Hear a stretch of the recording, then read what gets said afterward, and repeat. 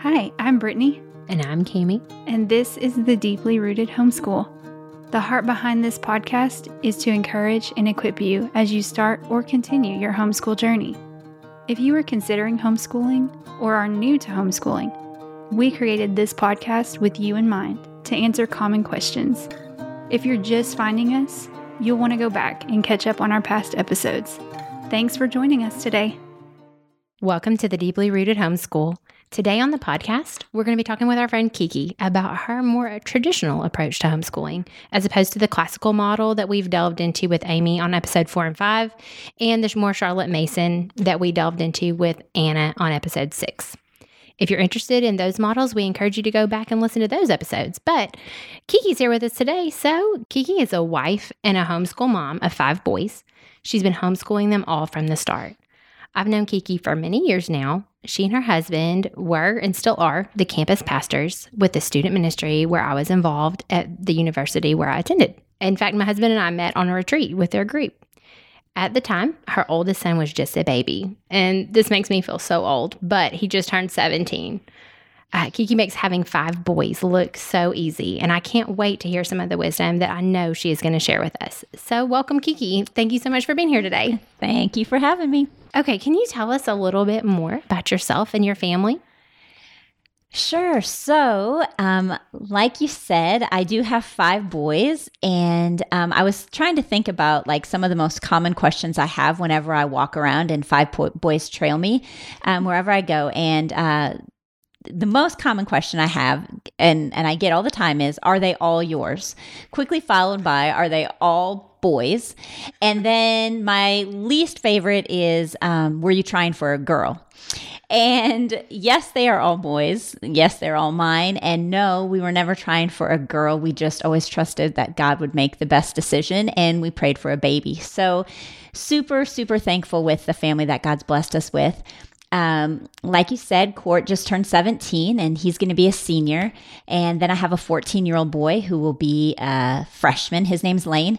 Kaysen is 11 and will be a 6th grader. Quaid is 8 and will be a 3rd grader. And Ransom, my baby, is 5 and going to be a kindergartner. So as I look at my upcoming fall, I see just a ton of emotion. It's going to be an emotionally charged year as I graduate my first senior and also teach my last kindergartner.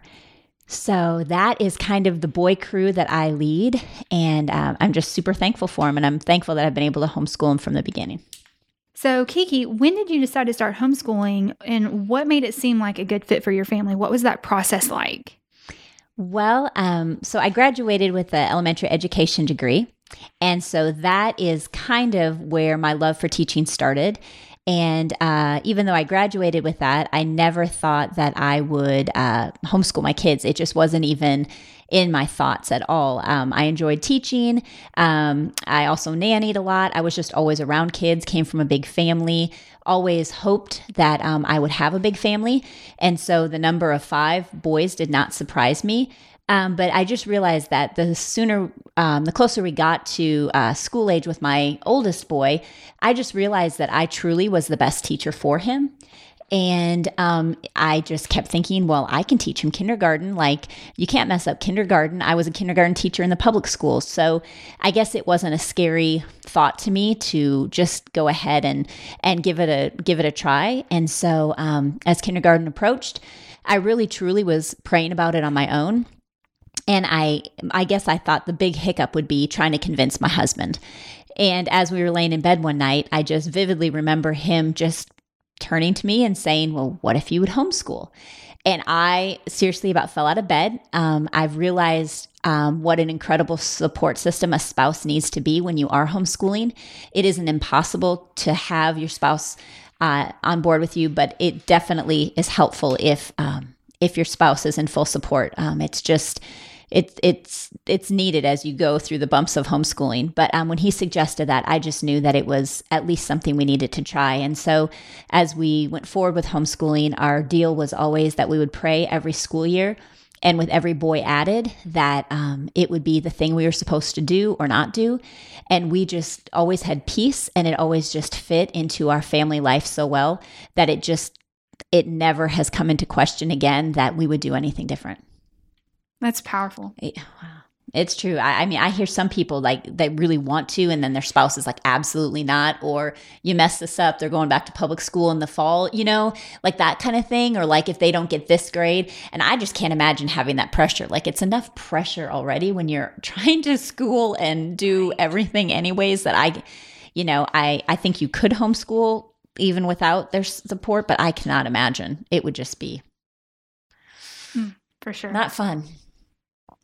Okay, so 5 boys, all ages this year, from all the way at the top, all the way down to kindergarten.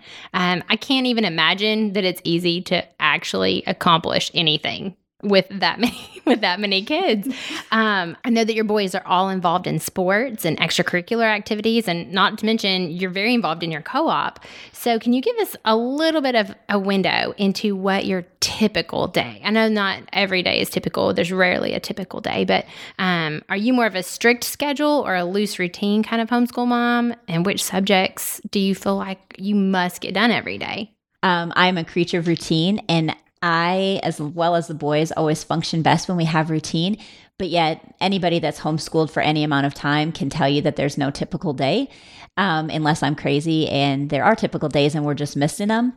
But I have found that with the boys, if we set up before the semester ever starts, I always try and sit down and just jot down what our schedule is going to be for every day. Like, when does soccer practice fall? When do piano lessons fall? When does math outside our home, our 2 oldest boys take at a different co-op? And so when do those things fall? And once I get that all written down, I can plug usually 2 days and just pull those and be like, these are the days, typically Monday and Wednesday, where we plan nothing. And so Monday and Wednesday are full-on home days. They're completely routine. They're completely predictable. We don't schedule play dates. We don't schedule doctor's appointments. We don't run errands. We are home a lot of times in our pajamas, but completely doing school, completely just set in a routine, and leave days like Tuesday, which is always just a little bit more discombobulated, for running errands and setting appointments. And once we're out of the house, we just tend to stay out of the house. Not that that means no school happens, but it might look like an audiobook, or it might look like math at night with daddy, or it might look like, just something on the fly in the doctor's office. They're working on phonics. It just looks different than that just routine of a Monday, Wednesday. Thursday is our co-op day. And so it's basically a full-on school day, with packed lunches and uniforms and teachers of other sorts of moms. And so we're basically out of the house most of the day from like 8 to 2. And by the time we're done with that, no real school happens at the end of that day. And Fridays, I really like to leave open. Even with having the older boys, I've found that if we can kick it really hard on the beginning of the week, sometimes Friday can be a half day or an off day, like even for the little kids for field trips or friends coming over, or just a bonus family day, which I think you need to make sure that you take advantage of when you homeschool, because that's part of what homeschooling is. But I thought that was really encouraging, because there are so many moms that come to us, and I'm sure come to you, that are looking for, okay, no, seriously, tell me how. Mm-hmm. Like, what does this look like? And so you just laid that out. And I feel like in a way that somebody could easily take that and plug in their own, like, oh, okay, well, yeah, because this day is usually busy for us, or this day, my husband does this or whatever. So I feel like that probably gives people a lot of freedom. Right. I feel like most people think, well, from 8 to 3, you have to be doing school full time. And it's like, I might have had that mindset at the beginning, but now sometimes there's Saturday school. Like if we totally fluff off, like we do school on Saturday, sometimes Sunday afternoons. I mean, it definitely gets done. It just doesn't always look the same, and I know you guys are the same way. It's just, I just can't imagine doing something different. And I like the idea of having those protected days at home. Yes. And I have to do the same thing. I think that Mondays and Wednesdays typically, Wednesdays especially, we're home. We don't go places. We live kind of out of town. So we don't go to town on Wednesdays. And that's our day. We stay in our pajamas, we clean the house, and we do school together. And that's super important, because they have to have like a feeling of school too, Yeah, they do. To where that's good. Yeah. And I think it helps us to just have those days when you don't go and do. you just rest, you know, because I feel like even, you know, our kids' hearts need that sometimes. Yes, no, without a doubt. And like, I want them to love home. And I mean, I have 5 boys, and even, you know, Court, like he loves to be home. Like it's not uncommon that he'll be home on a Friday night. Like it's not unnatural for him to think, oh, well, teenage boys don't hang out at home. You know, like home is where he hangs. Like that's where he will be. And I don't know, it's just different. And I think too, you saying the thing about the 5 kids, like I think it's hard to be home, but oh my goodness, I can't imagine running bus lines for 5 kids at 3 different schools. Or and I don't ever want to like throw public school because sometimes that's all they know. And so I don't ever want, but I'm like, I would much rather be home with my 5 kids, even on a crazy day, than be waking up babies from nap to go pick up big brother. And no thanks.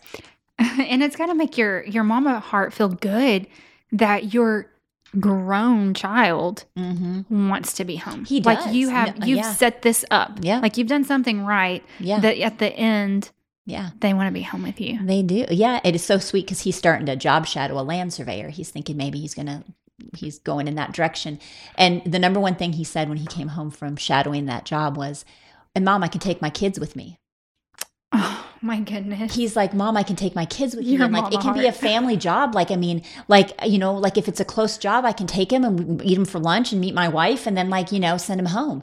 And like, it's a totally different mindset to where he already is thinking, doesn't even have a girlfriend, but is already thinking, you know, this is what I want my family life to look like. And I pray my daughter-in-laws love me. I pray they just love me and they see all the effort, because there's a lot of effort. There is a lot of effort. Yeah. So I want to pick up on something that you said a minute ago, and that's that you kind of have to fight to be home. And I think that is a stark contrast to what most people think about when they think about homeschooling, is that they're just always at home and they never go anywhere. But I know all 3 of us at this table, that's not the reality, and that you do have to fight to be home and to protect that time.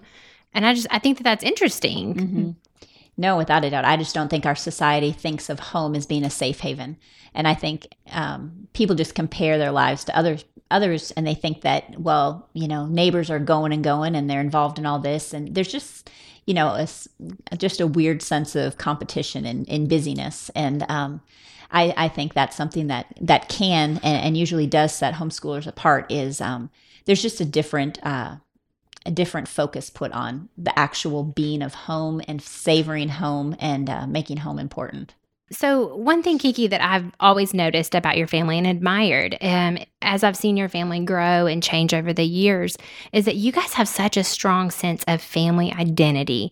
Your people know that they're your people, and that I can see them in public and I know that they are Kiki's son. Like, I know that because of how they're acting and how they carry themselves. What do you think that you have done over the years to create or to foster that? And what are ways that you strengthen those bonds between your kids and between you as the parent and your kids? Well, I tried to think back about when my husband, Matt, and I decided that it was okay to be different. And I couldn't really pinpoint a time that really stood out, but I feel like that has kind of become our mantra, just that it really is okay to look and be different, whether it's saying no to the soccer season and just getting out of the rat race a little bit to catch your breath, or whether it's homeschooling, or whether, you know, here we are, a family of all boys, and we've never owned a gaming system, just because we know the addiction that lies there, and we know that that's not where we want our boys' minds and hearts to be focused. And so even though it feels like a hard no sometimes at the beginning, we know that that difference sets us apart and that it's noticeable. And it's definitely nothing that like we're prideful about, but we try and show the boys that as they grow older and we look at, you know, different friends they've had along the way or different situations they've been in and how they've responded, we really can usually chalk it up to we've never tried to be just like everybody else. And I feel like a lot of times there's a lot of even parental peer pressure where we think that kids are dealing with it and we're trying to protect our kids. But I think sometimes it's hard for parents to stand up against other parents and just say no to busyness, or no to one extra thing, or signing their family up for one more commitment. And I think if you just keep your center, on God, and just preaching at your kids that it's okay to be different and look different, and that's really what we're called to be, that they'll grow up with that, and that they'll see that it really is okay. That's hard though. Like that's something that we have to try to cultivate that. Anytime like Matt and I feel the pressure, it's usually because we're feeling the pressure. Mm-hmm. Right. The kids are fine. Right. The kids are fine, but it's like, it's you hear this talk on the sidelines, oh, they're doing this. Are we no, we're not doing that. Like, of course we're not doing that. That's not who we are. Yes. Yeah. But we have to remind each other, because sometimes Matt's getting pulled one way and I have to be like, no, but it's amazing. Mm-hmm. Like marriage. It's just, he's usually strong when I'm not, and vice versa. And do y'all have like a family mission statement or something that you come back to all the time? Nothing formal? Nothing formal. We talked about that at our co-op in one of the classes I taught, and one of the families had a really sweet one, and it's always been my goal. Oh, I want to have that. But we just never have, I'm actually really, really encouraged that you don't. Me too. That's what I was going to say. Because here you are, you've got all these encouraging things to say about your family. It's okay to look and be different, all of that stuff. But you don't have a formal mission statement. I think that's really great. Well, I think it's shifting though. Like even as the boys grow older, it's hard to have a 5-year-old and a 17-year-old and just like have it be the same. Like I guess when they were all younger, it would be easy. And not that we couldn't have had one, but I have been, I have thought about it, and we have talked about it. It's just never Matt. That isn't Matt's thing. But you have values. Yeah, I would say values. I would hope you have the things. Yeah, I hope so. Maybe without it being written down. Right. Yes. Right. You know who you are. You know whose you are. All of that, and that's important. Yeah. Okay. So all ages of kids. Mm-hmm. That can be such a challenge, especially for new homeschool mamas, to have a baby or toddler and be attempting to get their older kids to sit down and pay attention and get schoolwork done. That's maybe not as much of a struggle for you now as when your kids were a little younger. But can you talk to us about how you managed to get school done during a season when you had babies and toddlers around? Well, I'm definitely a creature of routine. And I do feel like I always have set that well in our home. I function better. The boys seem to function better. So definitely was a napper. Had the boys on a strict nap schedule, a strict quiet time schedule. I also really, I guess, setting people up for success is kind of what I like to think of it as. I'm going to try and set the boys up for success. So, I will get school ready the night before, and each of my older boys will have a stack of school, with their lesson plan book on top. And so it's nothing I have to mess with in the morning. So the younger boys kind of get my attention as the older boys are taking off after job and breakfast and their piano lessons and all that stuff. They're able to just take off without needing me for anything. Once my boys have hit that real fluent reading age, usually second, third grade, they really don't even look at me until probably 10:30, 11 in the morning. They have their work, they know what to do. And that really just gave me that free time with the younger kids to set them up for success and love on them and do laundry with them and bath with them, just stuff that was important to get them going. I also just, would come up with a list. Whenever I was making a list for what our days were going to look like for staying home and being gone, I would always come up with like a new list each semester, like with just creative, silly things that I could fall back on if everything else was failing. Whether it was, filling up a kitchen sink with soap and all the spoons in the house for the kid to stand on a bench and wash, or, rice on the driveway and everyone goes out on the driveway, that needs me and while the baby plays there, or just audiobooks. Oh my goodness, my boys, if you can get a baby to keep headphones on, my littles, probably starting at like 18 months, would sit there and just listen to audiobooks. And I mean, who can be mad at audiobooks? I just think I'd much rather have my young child listening to an audiobook and using their imagination than sitting in front of a show. And not that shows were never used, because they definitely were. But I just always try to be set up for success. I guess that's the only thing I can fall back on, is having a plan and not waking up to crazy, because you usually wake up to crazy, and just not having somewhere to go with it. Setting the big boys up, having them have a plan and a routine, and then, kind of being willing to give myself to the little boys until, it was nap time. That was probably my secret to success. And then so you capitalize on that nap time and come back with the bigger kids then. Yep. And that's when we would do like our read aloud science. And if for some reason the littles weren't sleeping or whatever, they would always just join in. Like you wouldn't think Apologia Science would be that exciting, but you give them a crayon and a piece of paper and tell them to draw what they hear. And there's hearts and, all kinds of stuff. And, we use a whiteboard. And I mean, my kids as young as like 2 or 3, like they would just start writing down what they saw, and it was never in the right order, but it was always, what it meant something to them. And they glean. Like you'd be amazed how much little kids glean. And as much as they want to do school when they're 2 and 3, it fades as they get older. But my most like hungry learners are always the youngest ones. They always want to be doing what the older kids are doing, even if the older kids don't want to be doing what the older kids are doing. So somebody that is looking for like tips and tricks, you would say set yourself up for success, not to wake up to crazy type of thing, that type of thing. Stay up 5 minutes later. Stay up 5 minutes later at night and get school set out. Have your plan made. Don't think you're going to wake up earlier than the kids, because you won't. Or I never did. Don't think, I'll do it in the morning. Like on those days that you're going to be home, have a plan, like look at your lesson plans, kind of see what the day's supposed to hold. And then even like for the little kids, one thing I do is I kind of set up stations. Like, say in the playroom, I'd put out Duplos, and in their bedroom, I'd put out, name another toy, Thomas the Train. And then in my bedroom, I'd put out blocks or something. And they just knew they could go to those 3 places and play. And then, I might swap them out and put them someplace else. Or, there's 1,000 things you can do to just keep it new and entertaining. And my little boys always loved to wake up and see what was set up where. And it didn't take much to do. It just took a little forethought. That's really sweet. That's really sweet. And I feel like that's what a lot of people are wondering. Like, I've got a lot of friends with, little toddlers that are like right under their feet all day long. And they're like, how can I teach when this one is crawling on me? But that's really fun. Like the surprise of it all. Yeah. That's really sweet.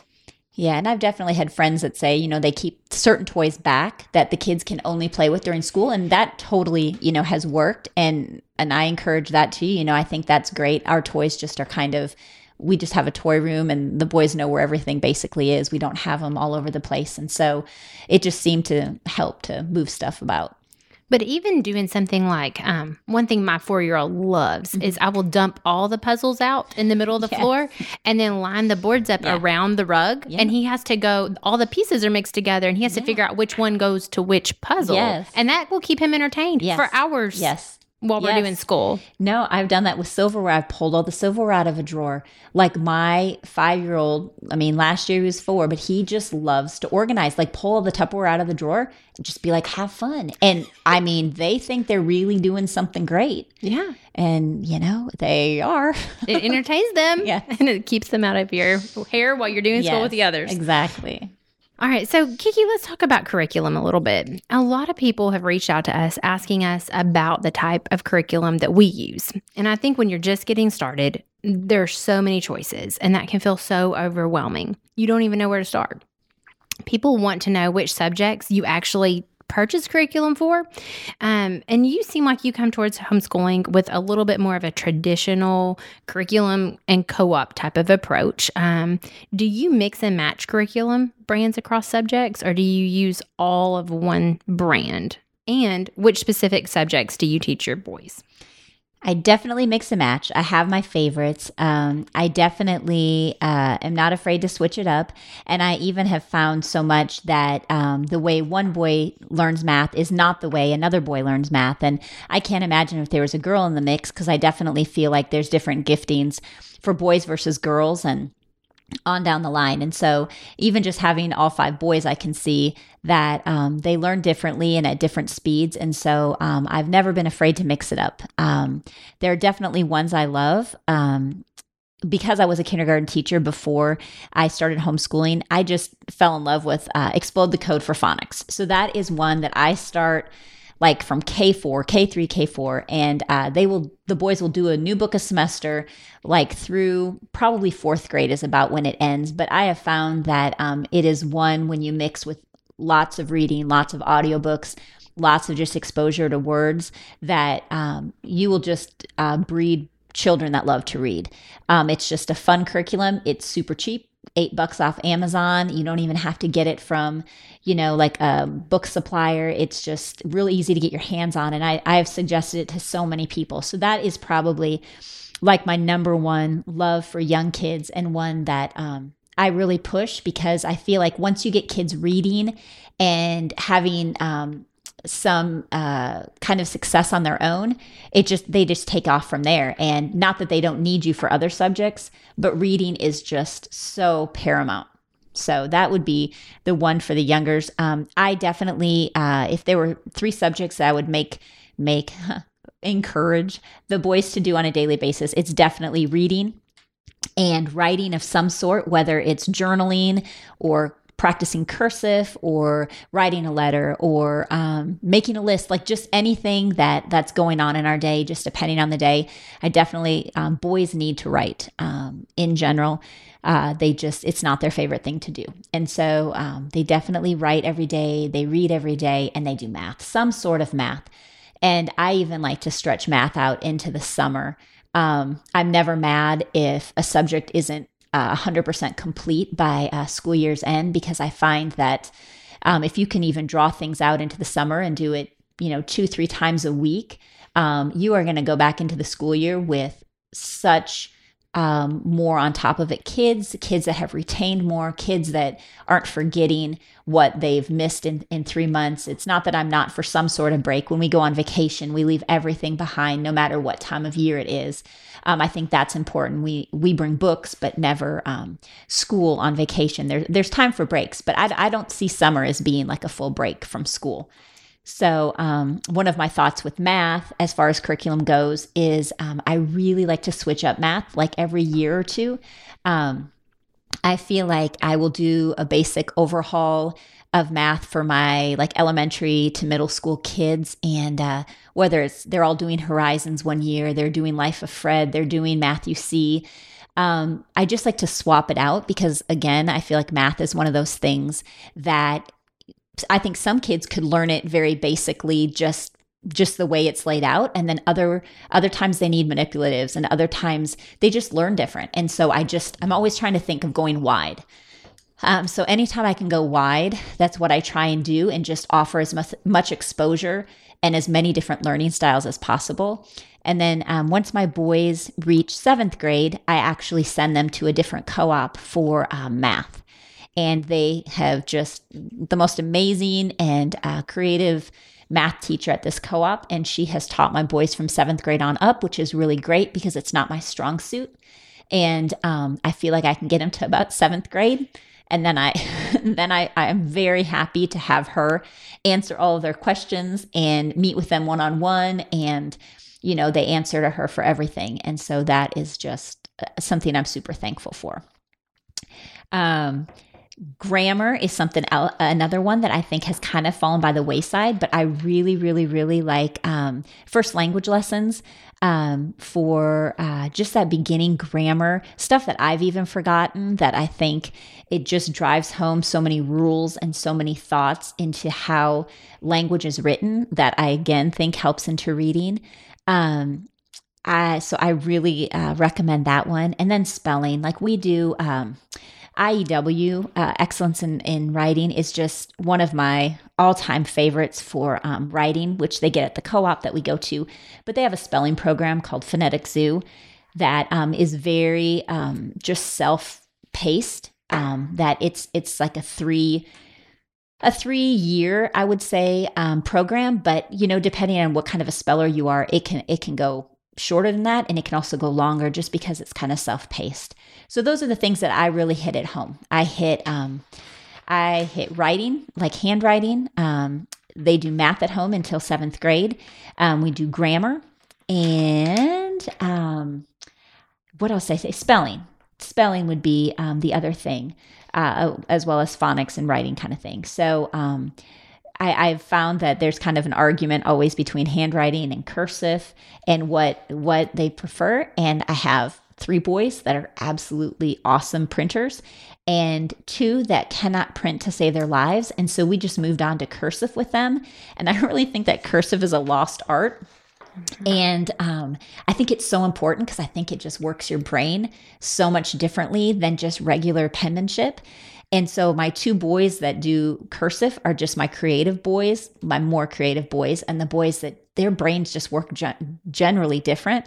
And so I just think it's super interesting that I've had the time and the ability to kind of notice that about them and be able to invest in something as simple as just a handwriting curriculum for them just to see how it expands their thought. And so that's what they get all at home. And then at our co-op, there's always a history block, a literature block, a science block, a writing block, and then an elective block. And that elective block can be anything from cooking class to sign language class to entrepreneurship or business missions. It can be drama. It just is whatever the moms are feeling like they want to teach. Because we're a full mom taught co-op. If your kid goes to co-op, you're there teaching all day. And so it's kind of whatever the moms are feeling at that point, and if they want to offer those classes, that's what their final elective class is. I'm taking notes mainly because I want to go, which we do IEW for writing too, and I love IEW, but I've never done Phonetic Zoo. So I'm like, good. It's a little expensive to buy, like it's $100 a disc, but if you're starting with your first, I mean, it's well worth it because it's just, like you might notice that your son just will like breeze through it super fast because it's just like basically you listen to the disc, they have earphones on, which again is a big deal. They put in the computer. I'm not even a part of it. They have a notebook, they learn the rule and they have to write it out, and once they get 100% on a test twice, they move on. And so they could do 3 lessons in a week, or 2 lessons, but then they might hit a really hard lesson and it might take for a little bit. Yeah. But it's so good. And then when I feel like the boys are stalling out or sick of that, I pull out the good old bananagrams. Yeah. And I'm like, you guys can, bananagram, spell those words. You don't have to write and listen every day, but you can do bananagrams or we'll do like oral spelling tests or whatever. Like I try and mix it up so that it's not completely always the same. Right. But even, I feel like with curriculum, if you're just a little bit, like even with those Explode the Code books, like I always add in stuff. Like I always make them split compound words or whatever. Once they get kind of more comfortable with it, I try and add a little bit because I'm not a huge like workbook them to death fan. But I feel like, you can always be just do a little bit more than even with the books. Than what we need. Yeah. My 6-year-old is not picking up print very well. He taught himself. Sure. While I was teaching, my oldest to read and write, my very first experience with this as well. And I was all in on him thinking, little brother's playing or whatever. Well, little brother wasn't playing. Little brother was teaching himself to read and write. And so he came in knowing how to read. Sure. And I'm just going back like, well, what do I teach you now? But you write really weird, weird to me. Sure. Because, you write in such a way. You write from the top to bottom and it's supposed to look a certain way or whatever. And he's over there writing from the bottom up and doing his own thing. And then I find that he's wanting to make it cursive. Like he's wanting to make his own thing. So hearing you say that, just move on. Just move on. Try something else. Like his brain is different. Yeah. He's a creative kid and he really is a creative kid. So to hear you say that it turns out those are your more creative-minded kids. It really, and that's okay. And if you could find like what interests him, like so, my older of the creative boys, he is like a history guru, like absolutely just soaks in everything history. I mean, he would write cursive all day, but my goodness, I got my hands on Classical Conversations, history-based cursive.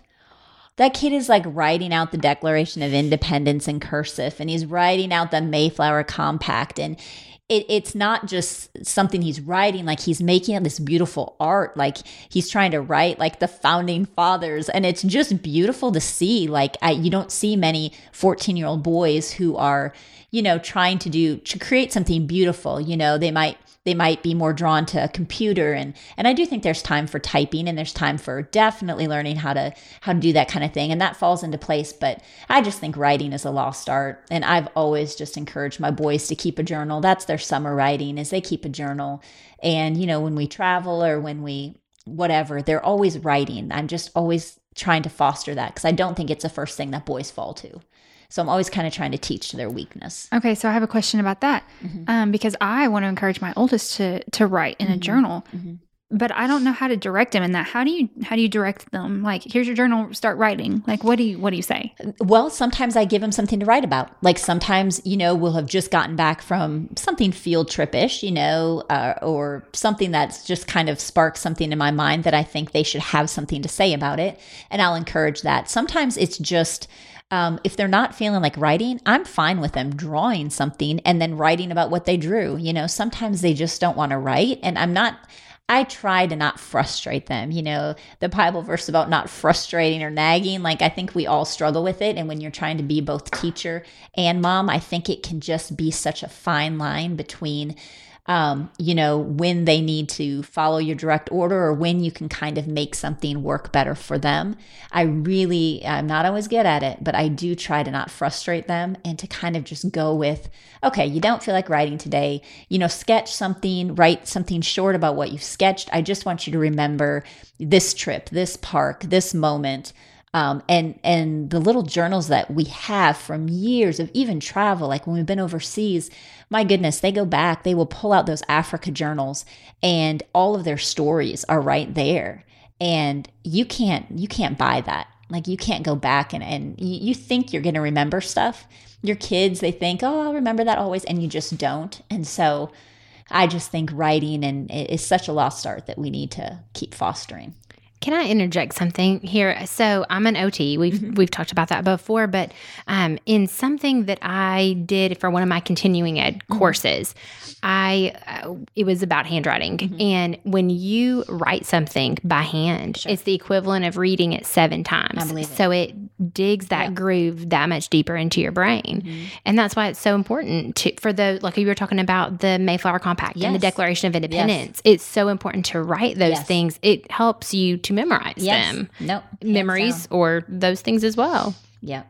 No, and I mean, this is a whole other, we don't have to talk about this here, but but also the cursive. If you have a kid that has sensory issues or struggles with dyslexia or any other learning disability at all, cursive is much easier for them because it only goes in one direction. You can't go backwards with it. So if you're listening and you have a kid like that, cursive may be a little bit easier for you. Don't fight the print battle. Teach them cursive. Yeah. And I know some schools just aren't even touching cursive anymore. And I personally think it's kind of sad. I think I know they can't teach separate things to each kid, but I feel like that's one thing that as homeschool moms, we can notice something in our kids and go wide with it. Like it doesn't have to look the same for every kid, even in our own family. It can look different, and that's okay. And that's what makes you the best teacher for your own kid. That's the freedom of homeschooling, is that you can do that for your kids. That's true. Okay, Kiki, so just to summarize real quick, because you have given us so much good stuff. You said that you do 4 subjects for the most part at your house, right? So math, English grammar, spelling, and handwriting. That's right. And then you outsource history, science, those things at your co-op. Is that right? Yep. Okay. Yep, that's right. Okay, so off the record, we were kind of talking, and you mentioned that your son is taking the ACT, your oldest son right now. So tell me a little bit about that process. How are y'all handling the ACT in college and whatever comes next as you've got a senior this year? Well, I definitely think it's a different dog than what it was when I was in high school. When I was in high school back in the 90s, I took the ACT one time, and it was a free ACT given by my high school. I didn't open the packet. I didn't study. I feel like that was kind of the common thing. I spent the night at a friend's house the night before, woke up and took the ACT, and that was the end of it. It got me into college. Surely didn't get many scholarship opportunities because of my score, but I didn't know too many people that did. And I feel like nowadays there's so many different directions you can go with ACT. And I'm honestly curious how much longer the ACT is going to be a thing. I'm definitely not an expert, but I just feel like there's just such a pull towards ACT prep classes and ACT prep courses, and there's just so much offered to people who can afford it or parents that are super involved and that care, that it kind of leaves another sect of kids who are just stuck with the one-time ACT. And to me, I'm always a fairness person, and that just doesn't feel fair. I know that you can take it up to 12 times. I mean, you have to pay for it, but you can take it up to 12 times, and you have to be done by Christmas or the December time of your senior year of high school. You can't take it beyond that and have it count. And so that's kind of where the pressure lies. And they've also started introducing something called super scoring, which I think is fairly new. And not every college or university has adopted, but most are headed that way, where you can take, your best 4 scores from any given test. It doesn't have to be from the same test. So some kids might, study the math section and go in and flub the rest of it, but get, a super high score on math, and you use that grade or that score. And then you will study science for the next test. Take all 4, but get a super high score in science. And again, a fairness thing. I'm not sure it's fair or not, but if you're willing and able to do it that way, you can do it. And so Court has taken it several times, I think 3 times, and he definitely has shown improvement each time. And I think for a $50 test, if it's equaling scholarship money that he will indeed need to pay for his college, as he will be paying for his own college, as my husband and I both did, we just keep encouraging him that every point equals extra money and more money that he will not have to pay to the tune of college debt and college loans. And so that's the way we encourage him, is we try and tell him that it equals money for him in the long run. And for $50, you can't be mad at a test. So can you tell us, I mean, I know this is not something that we told you to prepare for, but tell us, how do you keep a transcript? You've got 2 high schoolers this year, right? Yes. What do you do with that? Yes. So again, I think it's something that can be super overwhelming for parents, and especially with that first kid. So my recommendation, and it would be, it came down to me from a mama that went before me, starting about 8th grade, keep track of everything your child does. It can be just on a pages note in your computer. It doesn't have to be anything fancy. You just put, fall classes, you type them all out, you give them a grade, you tell what the teacher is, just because you will forget at some point. If they get a grade or something written out, printed out, keep it in a folder for them. But also include things like maybe travels that they've taken. Did they go overseas? Did they go to a camp? Did they do anything in a leadership position? Are they in youth group? Are they a youth leader? Do they plan a worship band? What are they doing that sets them apart from just your average high schooler? And if you start doing that in 8th grade, you will end up with a beautiful transcript that really looks different than most others, because it just has their life laid out on a piece of paper that just kind of tells a story of who your child is becoming. We really love to ask each person who comes on our podcast this same question, because the answers have really been different and encouraging. A lot of people are looking into homeschooling, especially this year. What is one piece of advice you'd give someone who's just starting on this homeschool journey? Maybe some books that you would recommend. Well, first, something that I feel like I've said 1,000 times to parents who've commented that they could never do it, or that they wanted to try, but maybe not this year. I always look them dead in the eye and I tell them, you can do it. You can do it. It's kind of a matter of if you're willing to try.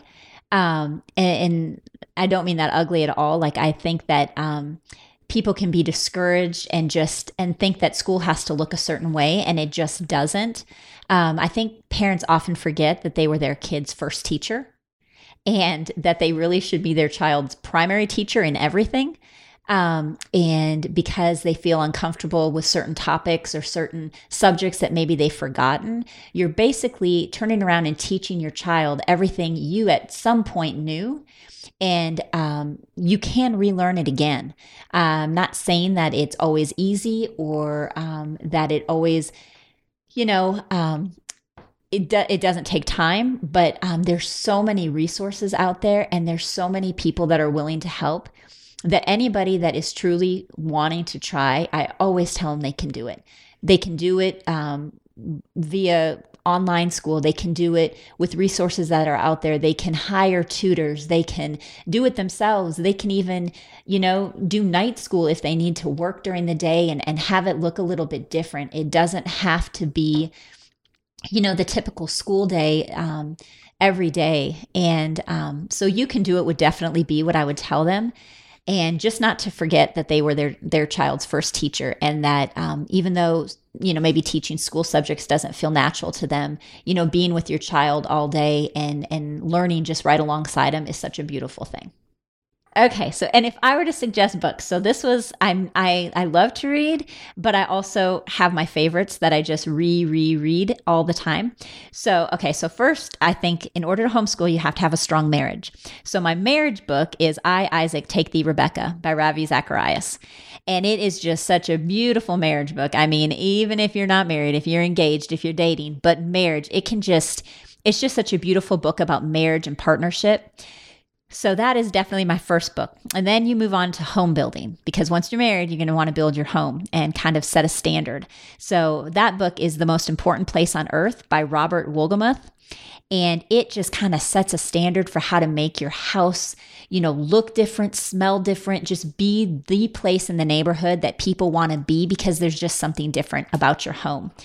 And then once the babies start coming, the book that I would recommend is Give Them Grace by Elise Fitzpatrick.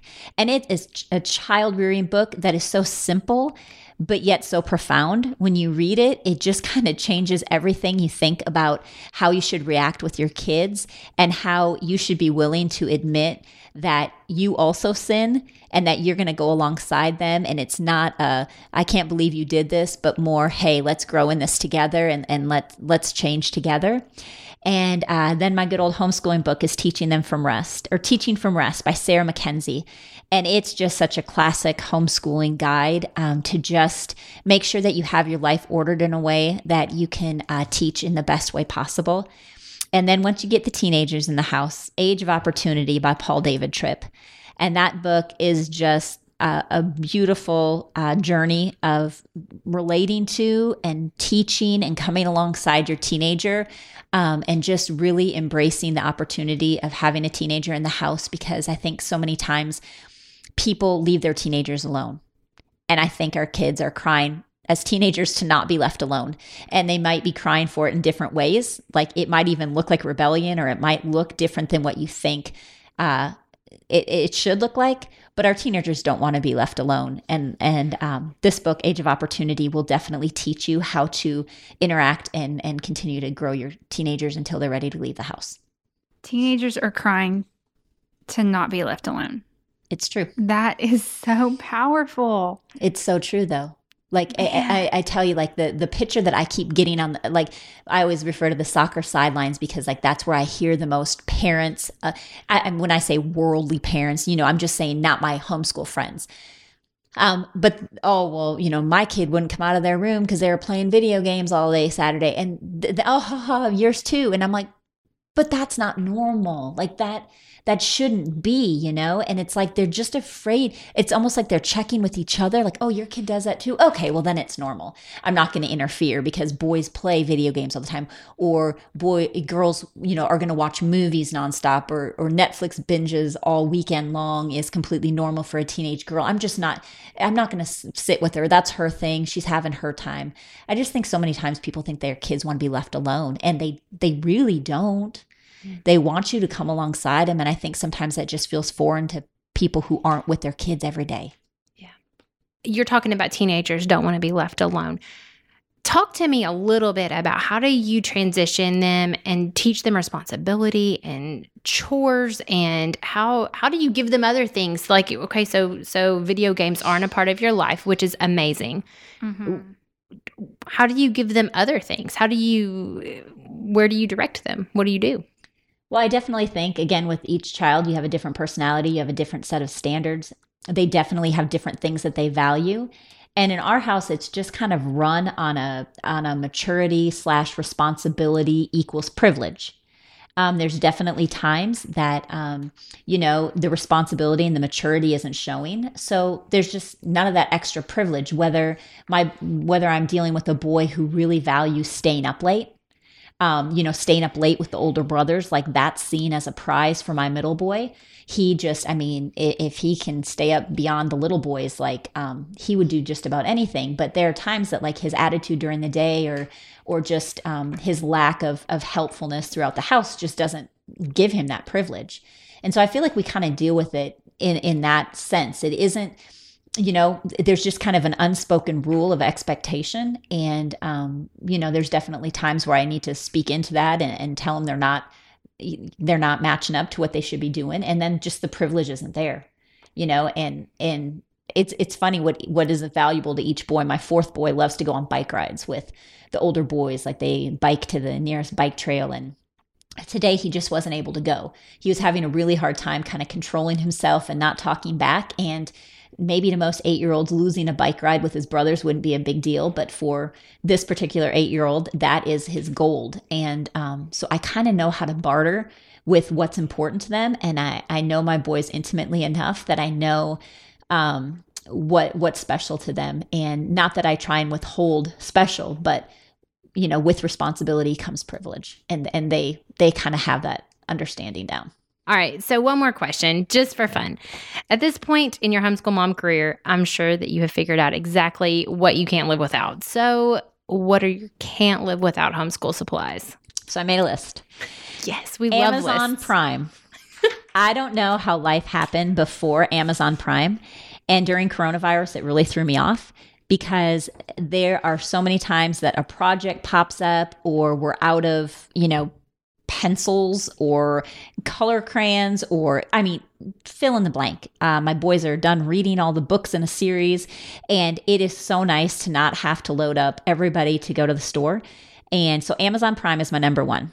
A well-stocked reading library.